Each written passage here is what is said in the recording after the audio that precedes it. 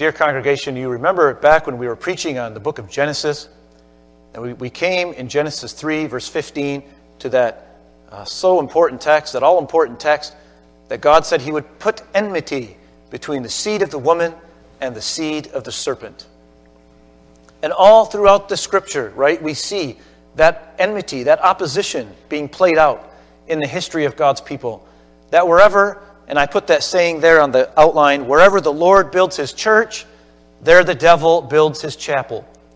Wherever the Lord is advancing, the work of God is going forward, there you can be sure that the devil will come with his energies, with his men, with those who are loyal to him, and they will try to oppose it.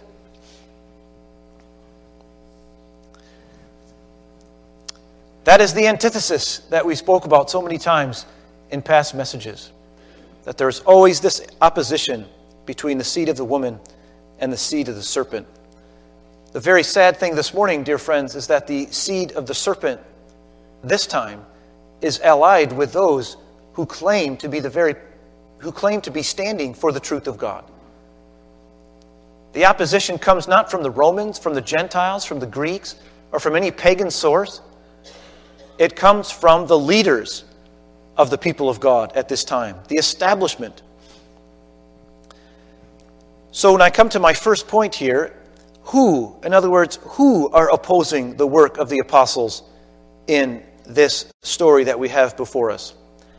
Well, we read in verse 1 who they are: the priests, the captain of the temple guard, and the Sadducees. Now, the priests. You know that in the Old Testament already, God had established priests who were responsible for ruling, who had charge of the religious affairs of the people. Right? There was a prophet, there was priest, and there were king. In fact, there were priests long before there were prophets. And the priests had the responsibility. They had kind of a twofold responsibility, right? It was to offer up the sacrifices, right? People would bring their sacrifices to the temple, to the tabernacle, and the priests had the responsibility of slaying that sacrifice, preparing it, killing it, and administering that sacrifice in keeping with the rules that God had established. So the priests offered up to God the sacrifices that the people brought. Now they also offered up to God prayers. That's why I said the priests had kind of a twofold responsibility of atonement, right, offering up the sacrifices that God made. But priests also had the responsibility of intercession, of prayer. And you'll remember that the priests would light incense, right, which was kind of a picture of the prayers of God's people ascending up to God himself. I always like to point out that the priests are really the opposite of the prophets, right? The priests, everything goes this way, right, from the people to God. But with the prophets, they have a message from God and they deliver it to the people. So the priests kind of go up, but the prophets have a word from God that comes down. That's kind of an easy way to keep that distinction in your mind between the prophets and the priests. And then the kings, of course, had a civil office, right? They were in charge of the civil sphere. At any rate, these priests then, from the tribe of Levi, they were the authority in religious matters. You understand that? They were the ones who had the responsibility of teaching the people, of administering all the temple rituals. They were the authorities. They were the experts, you might say, in that regard. And they're upset when they see Peter and John. And no doubt there is, within the opposition that the priests have to the preaching of Peter and John, something of what we see in verse 13. Turn with me to verse 13 of our chapter. Now, as they observed the confidence of Peter and John and understood that they were uneducated and untrained men. There's always something in the minds of people who are the establishment, right? That these people who haven't passed through our course of training and education somehow aren't accredited or credentialed in the proper way, and therefore we have to reject their teaching. I think there's some tension there, isn't there? Some opposition just based on that fact, that Peter and John don't have any credentials to be preaching the Word of God. And yet there they are, preaching with boldness. So, the priests, they're not happy with the preaching of Peter and John. But you also have the captain of the temple guard in verse 1. Now, this man would have been a man of very great authority. He also would have been a Levite. And he would have had charge of just keeping order in the temple. You understand, friends, that the temple was a very busy place. First of all, it was a massive place. If you can go somewhere and find pictures or diagrams of Herod's temple, the size of this building, and you can't really call it a building, it's really more like a campus. It's just huge with its outer court and its inner court, and then the temple proper, the building itself, is a massive place. Well, especially during the times of the feast days, this building, this whole campus, again, would have just been flooded with people. So the temple guard had the responsibility of keeping order in the temple. Well, now when you have Peter and John standing here subverting the very religion which is centered in that temple, they're preaching the name of Jesus. But the Jewish religion rejects the name of Jesus. The temple guard has a role to play here, doesn't he? These men need to be brought under control because they're stirring up trouble. So the captain of the temple guard, and no doubt when the priest went to check out what Peter and John were doing, they took with them the temple guard to make sure that order was preserved. So the captain of the temple guard. Then the Sadducees. Now the Sadducees were kind of the higher class people. They were kind of we might call them the elitist. They were much more cozy with the Roman people, with the Roman overlords, you might say, right? The Roman governors and the Roman establishment there. They were much more cozy with them. Most of the Jews hated the Romans. But the Sadducees had kind of a friendly relation with the Romans. They kind of were much more for working together with the Romans. They were from the higher classes, but they also prided themselves on being very, very highly educated. And the Sadducees, as you know, were also something of what we would today call rationalists, right? Rationalists. They didn't believe things that they couldn't grasp with their own mind. And so naturally, the Sadducees had no use for miracles. The Sadducees did not believe in miracles, and naturally, they would not have accepted the resurrection of the dead. So when you have Peter and John preaching the resurrection, that's going to be a problem with the Sadducees. The Sadducees do not like that. So the Sadducees also have a stake in going forth to find out, what are these two guys preaching? And we want to make sure that this doctrine of the resurrection is not something preached if we're in charge. There was actually considerable tension between the Pharisees and the Sadducees on this point. Let me move to the charge in the second place. Now, as I just said, the Pharisees believed in a general resurrection. They believed that at the end of time, people were going to rise from the dead. But they certainly, look with me at this verse, right? At verse 2. They're greatly disturbed because they were teaching the people and proclaiming, and then you just have two words there, right? In Jesus. In Jesus. See, the Pharisees believe in a resurrection of the dead, but not in Jesus. That's a problem for the Pharisees. The apostles are preaching that in Jesus, in other words, when we are joined in a saving union with Jesus Christ by faith, by the work of the Spirit of God, when we are brought into that union with Jesus, Peter and John say that now you can have the assurance that you are going to rise from the dead. Now, of course, the Pharisees can't have that. And so this is the charge that they bring. You're preaching a general resurrection, no problem there, but you're preaching that it's in the name of Jesus. And that's where the problem is with the Pharisees. They can't have that. Now, the Sadducees, of course, their charge is, we don't believe in the resurrection at all. But as I put on the outline there's a huge problem. And you kind of have to almost chuckle a little bit, right? When you think about this. The Pharisees and the Sadducees, and anybody who's going to bring a charge against Peter and John, have this huge problem. There stands right before them this man who had been healed. They recognized him. They knew that this man was the lame man who stood at the gate of Beautiful in front of the temple. And now he was standing on two perfectly good legs. And before that, they had seen him jumping and leaping in the temple because he was so thrilled that he had received his ability to walk again. Now, my friends, that's not an argument you can refute.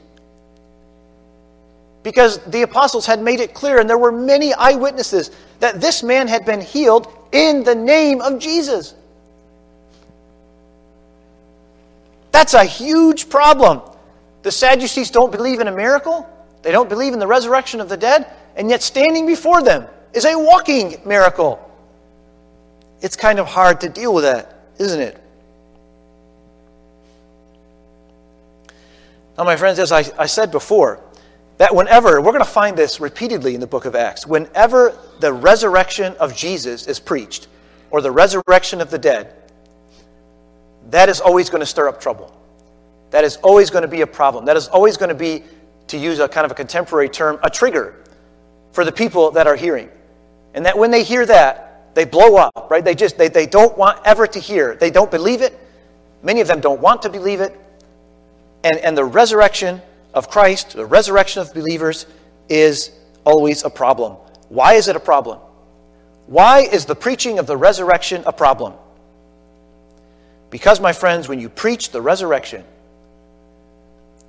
you're preaching the lordship of Christ. To say that Jesus rose from the dead is the equivalent of saying Jesus is Lord. Nobody can miss the connection between those two. That when a person confesses that Jesus rose from the dead, he is, in essence, saying Jesus is Lord. Jesus is the King of the universe. He holds the whole world in his hands. Now, one more thing about the resurrection, and I put that there on the outline, Jesus' resurrection and ours. The apostles understand the resurrection of Jesus and the resurrection of believers to be one event. Now, that may sound kind of strange to us because of the very large distance of time that is between them. But the apostles preach, in fact, you remember what Paul said? I put that there, right? But now Christ has been raised from the dead, the first fruits of those who are asleep. That means, my friends, that what Paul is saying is that there's one harvest. One harvest, but two parts to that harvest.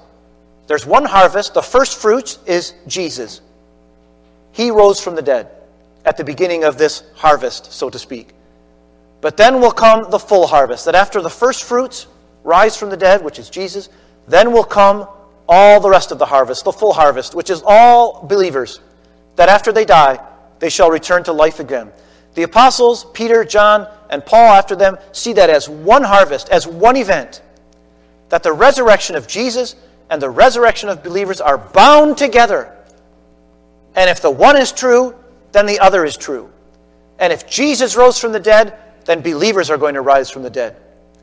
And Paul sees those things, the apostles see that as one event. And that is why they say in verse 2, right, as we've already said, they were teaching the people and proclaiming in Jesus. In Jesus, there is a resurrection hope for every believer. So this is the charge, right? This is the charge. It comes from different people with a different motive, with a different intent. But the charge is, you people are preaching resurrection in the name of Jesus. Resurrection in the name of Jesus. And that cannot be tolerated.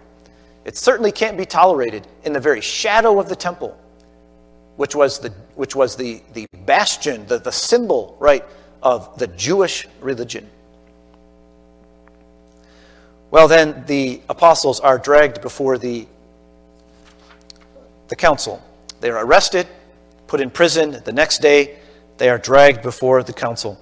And you see what's in our verses here. It says that Annas, the high priest, was there, Caiaphas and John and Alexander. In other words, all the heavyweights, right? These are the big men. These are the leading men in the Jewish church at the time. You talk about being on the hot seat, right? This is being on the hot seat. This is being brought before the leading men of the Jewish religion. This is not a place where you want to be. And of course, Peter and the apostles are uneducated. They are untrained men. They've been trained by Jesus, but they've not been trained in the schools. They've not been trained in the lawyer's art of the time. So they have no chance here. They're going to be crushed. except for one thing. Children, one thing makes the difference. Listen. Because Peter stands. And in verse 8 we read, "Then Peter, filled with the Holy Spirit." Don't miss those words, people. Filled with the Holy Spirit. Peter of himself is just a man. He's nothing in himself. But my friends, when you take a person, and when God fills that person with the Holy Spirit, then David can kill Goliath. Then Peter can stand in front of this assembly, this court, and he has a courage that's not his own. He has a strength that's not his own. He has words that are not his own. And the Spirit gives him a power to stand there. And so it's so critical, especially in the book of Acts. Remember what I said when we started this series, that the book of Acts is the acts of the Holy Spirit. That's really who's acting here. And here we have it explicitly. Peter, filled with the Holy Spirit, and he preaches to them that this man who was healed in chapter 3, which we considered last week, was healed in the name of Jesus. And then the wonder happens, my friends. The roles reverse. The tables are turned. That's my point 3. The tables are turned because the judge becomes the person on trial. And the people on trial become the judge. What astounding words we read in verse 11. Verse 11, "He, that is Jesus, is the stone which was rejected by you, the builders, but which became the chief cornerstone." Wow. Imagine those men, the leading men. Again, there are no higher people or of more weight, of more significance and influence in the Jewish church than these men. And now Peter and John, these little trifling men with no training, no education, no weight at all in the community. The stone which you rejected, right? The stone which you can imagine the builders would pick up a stone, they would turn it over. This one's no good. It won't hold the weight. They throw it aside. And now Peter and John say, that stone that you threw aside, that you dismissed as unworthy to hold, to be a stone of integrity that would hold the building, you threw it aside. But now God has said that stone is going to be not just in the building, it's going to be the headstone of the corner. In other words, all the building will lean on that one stone. That's astonishing, isn't it? And it continues. It continues because in verse 13, the men are amazed, right? You see that the court there is astonished at the boldness that these men have and the words that they use. But then we come to the response. The response that is put forward here. You see how the leaders, the council, confer with one another, astonished. But they're in such a quandary, aren't they? They have nothing that they can do. There stands in front of them this man who was healed by this miracle. You can't really argue with that, can they? So their mouths are shut, you might say. They have nothing to say in reply, it says in verse 14. And Peter, and of course I should include with Peter and John, right? All of them together. After they're commanded not to speak any longer in the name of Jesus, verse 19. But Peter and John say, "Whether it is right in the sight of God to give heed to you, rather than to God, you be the judge. For we cannot stop speaking about what we have seen and heard."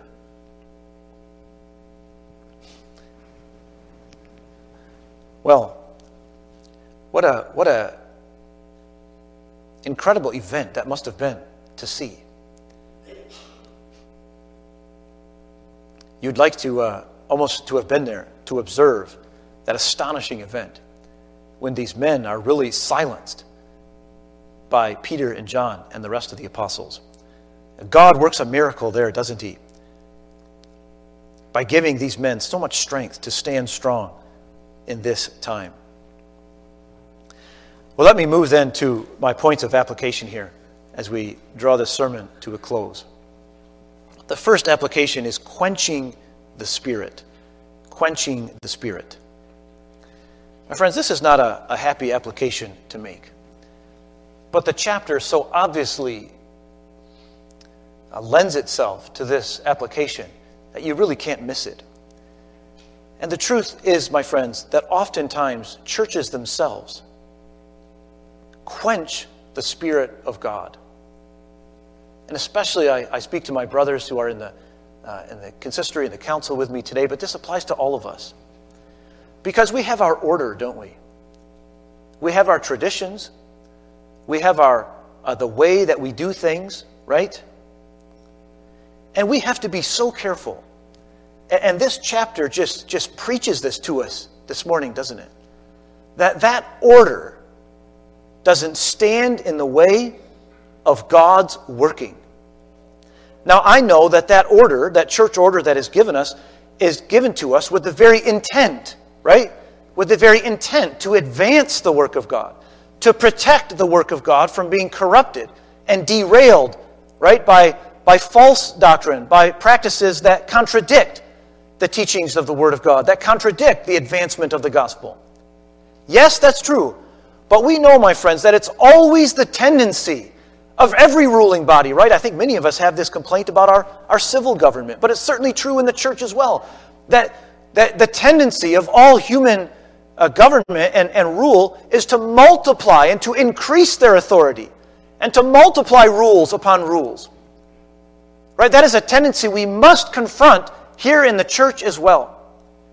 That pretty soon we begin to love our order so much that the church order and the traditions that we have, again, most of which are good and God-honoring, but they begin to stifle the work of God. And this chapter just screams at us, doesn't it? To be careful, to be cautious against this. Now, quenching the Spirit, that is a word that comes from the apostle in the book of Thessalonians, the letter he wrote to the church in Thessalonica. And I'd like to read that with you because it's exactly the situation that Paul is talking about there. In 1 Thessalonians 5 and verse 19, you have this expression. 1 Thessalonians 5 and verse 19, do not quench the Spirit. Do not quench the Spirit. And the very next verse then gives us a clue as to what the apostle means by this. So verse 19, do not quench the Spirit. Verse 20, do not despise prophetic utterances. Now, prophetic utterances would have been in the early church in the early church, God would often speak directly to people. He would make a direct revelation of himself to the people. Certain people, men, women, but it happened that they would receive a direct prophetic revelation from God himself. Now, those people had the privilege of sharing those in the church at the time. Now, they had to do it under certain circumstances. When they shared those prophetic utterances, there had to be elders present, right? Because the elders had to oversee these things to make sure that, you know how that is, that oftentimes we can mix a little bit of ourselves with it, right? And maybe they go off into error a little bit. So the elders, who always have the responsibility of ensuring the doctrinal truth of the church, had to sit in judgment on these things. If they were women, they had to cover their head to show their submission to their husbands. But they were allowed then to speak of these things in the church about what God had revealed to them directly. And now Paul says, do not quench the Spirit. In other words, don't forbid these prophetic utterances. And when people want to share these things in the church, they are to be allowed to do so. And it is wrong of you to forbid them from doing that. By doing that, you quench the Holy Spirit, says Paul. Now, what does that mean for us in our own time when we don't have these kinds of direct revelations to our minds from God, as they did in the early church? Well, again, we can apply this in different ways, right? How exactly this works will vary from place to place. But certainly in our situation, my friends, we have to take the Apostle Paul's warning here very seriously. And recognize the fact that sometimes God works through his church. But sometimes God works apart from the church, my friends. That can be disturbing to those who are in authority as as they try to take their responsibilities seriously to lead and to guide the church. But we have to recognize, and certainly this chapter in Acts chapter 4 preaches to us, that God is sovereign in how he works. He raises up one person, he puts down another. And I'm very thankful for the church order that we have in the URC, because I think our denomination has been very wise in this regard and has written a church order that is, even by their own admission, somewhat minimalistic. Right? They put order in place because God is a God of order, right? And Paul also says, let everything be done in order. That's important. But our church order protects that there are those times when the Spirit will work and people can exercise the gifts and the ministry that God has called them to do, and the church can come around them and support that. Now, of course, as always, the elders have the responsibility of making sure that the apostolic truth is preserved and kept. And in that case, where there is a deviation from that, the elders have the responsibility to come and to shut that down. In a loving way, right? Hopefully in a way that tries to steer it back into a right direction, but they have that responsibility. But today, this morning, we see an example of the religious establishment trying to put down something that God himself was behind. And brother elders, listen to me now.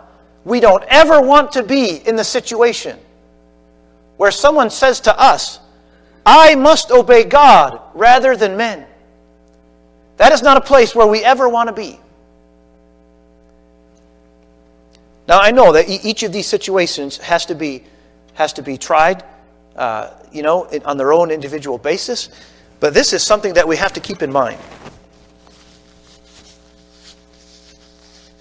And this chapter certainly brings this to our attention. You know, in our denomination, my friends, let me just give you as an example of this, that if there was a young man or an older man here who wished to speak, to preach, as he had opportunity, you know that can happen, right? You don't have to go to seminary and be ordained to preach a sermon, right? If a person has that prophetic gift that God has given them to preach, you come under the oversight of the elders in our denomination, and individual churches then have the privilege of licensing a person to preach the gospel, whether in this pulpit or in another ministry. Be that, say, it could be like chaplaincy in a hospital. It could be some kind of prison ministry. It could even be sort of an itinerant ministry where you provide pulpit supply for churches on different occasions. This happens in the church, and these people receive a license to exhort, as it's called in our denomination. And I treasure that, because to me that shows that we recognize that the Spirit of God is sovereign and he works in people and he raises them up, sometimes to be full-time pastors as myself, sometimes to be more itinerants, sometimes the ministry that a person can have and carry forward can be an infinitely different variety of things, can't it? And we have to be careful not to stand in the way of that. I'd like to give you a story here from church history that is very interesting in this regard. But you know the man George Whitefield. I think that's a name you're familiar with. He was a man in the Church of England who God raised up with a deep, deep passion and heart for preaching the gospel. And he preached wherever he could and wherever he had opportunity. He was ordained in the Church of England, and because of his preaching and because of his emphasis on Calvinistic doctrines, on the need for a new birth and regeneration, and his call of the gospel, which he put forward with great power and with great eloquence, many of the Church of England churches closed their doors to him. So George Whitefield went out and he began to preach in the open air. He began to preach to thousands of people. Crowds of people would come, and God blessed his ministry abundantly. Don't ask me what kind of voice this man must have had, because he preached to thousands of people with no microphone, no amplification whatsoever. And I think probably you remember the story of when George Whitefield visited the 13 colonies, that Benjamin Franklin, being a very inquiring mind, wanted to see how far his voice would reach. And so he actually went to one of George Whitefield's sermons. He should have been listening to the sermon, but instead he was pacing off the distance to see how far George Whitefield's voice would reach. Well, anyways, that's George Whitefield. Well, what happened is George Whitefield went to Scotland because the Erskine brothers there, Ralph and Ebenezer Erskine, were Calvinistic preachers in the Reformed Presbyterian Church there in Scotland. And when they saw what Whitefield was doing, they were delighted. They were delighted, and they begged him to come to Scotland. Right now, so far the story's good. I mean, these men had enough humility to recognize that God was working through this man. And so they begged him to come to Scotland and to preach the gospel in their churches. And so Whitefield came. Well, the Erskines wanted Whitefield to preach in their churches. The churches known at the time as the Associate Presbytery Churches. They didn't want Whitefield to preach in the denomination that they had just split off from. And now the story gets ugly, doesn't it? Because Whitefield came and he went to one of their Presbytery meetings and he said, I'm going to preach in every pulpit. In fact, Whitefield said, I will preach to the Pope of Rome if he will give me a place. And the Presbyterians at that time began to frown heavily. This is not what they were asking Whitefield to do. Their understanding was that Whitefield would come and preach in their churches, in the churches of their denomination, not in the other Presbyterian churches who they had some problems with. But of course, Whitefield knew no such church walls. He would preach the gospel to anyone who would hear.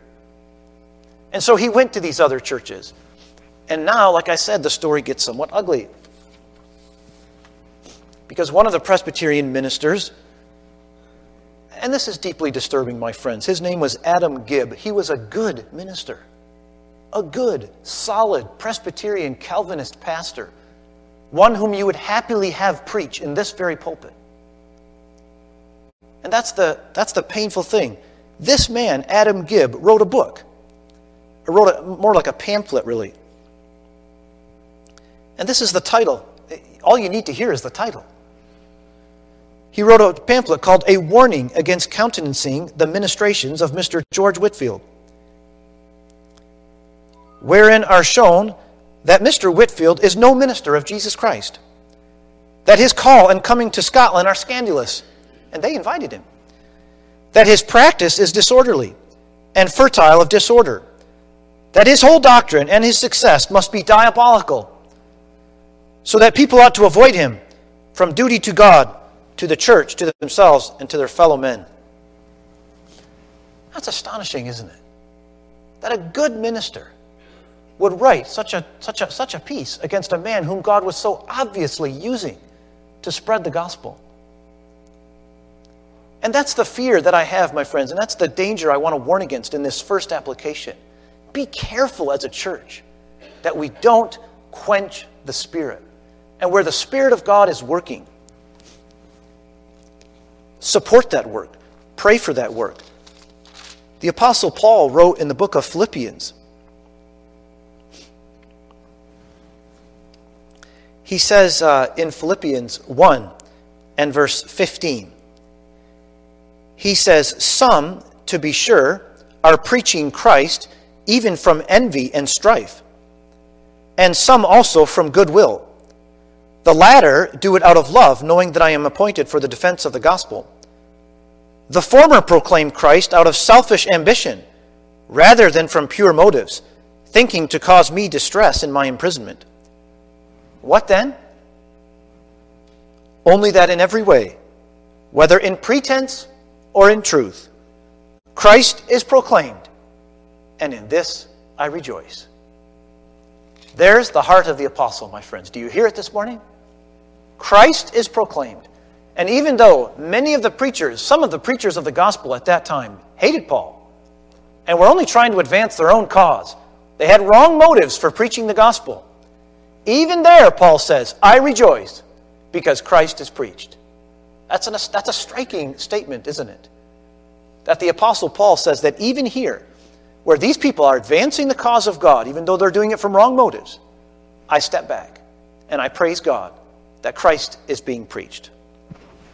Well, my friends, I leave that point and go on to my second point, the preaching of the resurrection. Next week is Easter, and we rejoice in the resurrection of Jesus. And my friends, Paul's gospel is centered around that resurrection. This is the gospel that Paul preaches. And it was striking to me as I was thinking about that this week, that Paul himself had such a striking, he had such a, what's the word for it? Such a dramatic experience of conversion, didn't he? When he was on his way to Damascus, right, in the bright noon sun of Damascus, there shone the light of Jesus Christ down on him. He was struck off his horse, right? He was brought into the city of Damascus, where he came to Christ, where he believed the gospel and was baptized. And yet, in spite of that dramatic experience, my friends, Paul's gospel is still so simple. So simple. Paul's gospel is that Jesus came, he died, and he rose again. And you must be joined to Jesus Christ. And that when you put faith, just simple trust in Jesus, that maybe it's easier even for a child to do than an adult. But that simple faith, that simple trust in Jesus, joins you to Him, joins you to Christ. It brings you a full justification. The process of sanctification begins. You receive the Holy Spirit. You are adopted into God's family. You are reconciled to God through the work of Jesus Christ. All these things happen when we are joined to Jesus Christ. And that's just the gospel. Paul doesn't preach that you need to have an experience like he had. No, on the contrary. Everywhere, Paul preaches the simple truth that when we are in Christ, we have all the benefits of the gospel. All the benefits of the gospel come to us as we are joined to Christ. Jesus himself, when he was on this earth, he just said, "Follow me." Any child can understand it. Follow me. And this morning, my friends, the preaching is still the same. Follow Jesus. Put your trust in him. Become a disciple of Christ. And whether you've been a Christian for many years or whether you've never been a Christian before, my friends, the gospel is the same. The gospel is the same. That on April 2, 2023, Jesus still says, "Follow me. Follow me. Put your trust in me." And then you have the hope of the resurrection. And this is just one of the blessings that come to us when we are in union with Christ, that we have this assured hope. And that's my third point. This assured future hope. That when we die, and when our body is laid to rest in the grave, we have this certain hope that cannot deceive us, that we shall rise out of that grave again. Why? Because Jesus rose out of his grave. And our resurrection is tied to the resurrection of Jesus. My friends, there are many of you here who are growing older. You feel your body weakening. You know that the time may be short, maybe just a few steps, and you come to your end. But it's not your end, is it? And all what you feel in your body can deceive you. It can lead you to think that it's the end because you feel so weak, right? Your body begins to tremble. And perhaps there's even a great deal of fear and anxiety in your soul. Dear friend, hear the gospel of Jesus this morning. That no matter what you may feel, that no matter how weak you may be, no matter what sickness might be going through your body even now, the gospel says, you shall rise again. You shall certainly rise again. And that as surely as Jesus rose from the dead, so surely shall you rise from the dead. So, my friends, it's my happy privilege to preach what Peter and John preached so many years ago, that in Jesus you have a certain hope of a resurrection from the dead. And I know that must be so meaningful to so many of you who know that your time on this earth must be short. But in Jesus, you have that hope of living forever. And may I say also to those of you who've lost loved ones, you've lost spouses, wives, or husbands in the past, maybe some have lost children, that they too shall live again. They too, if they were in Christ, shall live again. And you shall be happily reunited with them again in eternity, never to be separated by death again, because death is not allowed in that place. Oh, what a hope, my friends, what a strength there is for a trembling soul in our midst this morning that you can take hold of. You can find such a courage and such a strength in that you can look death in the face and you can say, "Oh, death, where is your sting?" But thanks be to God who gives us the victory through Jesus Christ our Lord. Amen. Let us pray. Lord, I pray that the preaching of the gospel would have been a source of strength for those in our midst who feel their bodies growing weaker and who know that their time on this earth cannot be long anymore. I pray for those, Lord, whose hearts still break when they think of loved ones who have passed away many years ago already, perhaps. And yet that hole is in their heart, that grief, that tear in their eye yet, when they think of their loved one. Oh God, I pray that the gospel which Peter and John preached so many years ago, the gospel which we may still preach this morning, oh, that it would strengthen that one, Lord, that it would give them new hope and new courage to face the day, to face that last enemy. Lord, every one of us must die. The old must die, but the young can die. But Lord, I pray that we would face it in Jesus. Oh, that precious name of Jesus.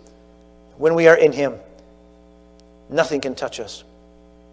Not even death itself can separate us from the love of God, which is in Jesus Christ our Lord. Lord, bless us then this day. Lord, I pray for strength. I pray that I might be able also to speak again this evening, and that you would bless our time together. And all this we ask in Jesus' name. Amen.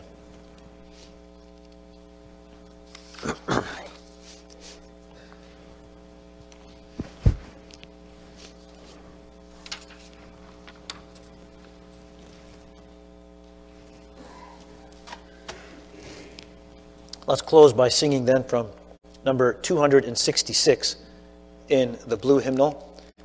266 and verse 2, "Yea, when their wrath against us fiercely rose, the swelling tide had o'er us spread its wave. The raging stream had then become our grave. The surging flood in proudly swelling roll most surely then had overwhelmed our soul." And in verse 3, "Blessed be the Lord who made us not their prey." We'll sing the 3 verses of 266 in the blue hymnal.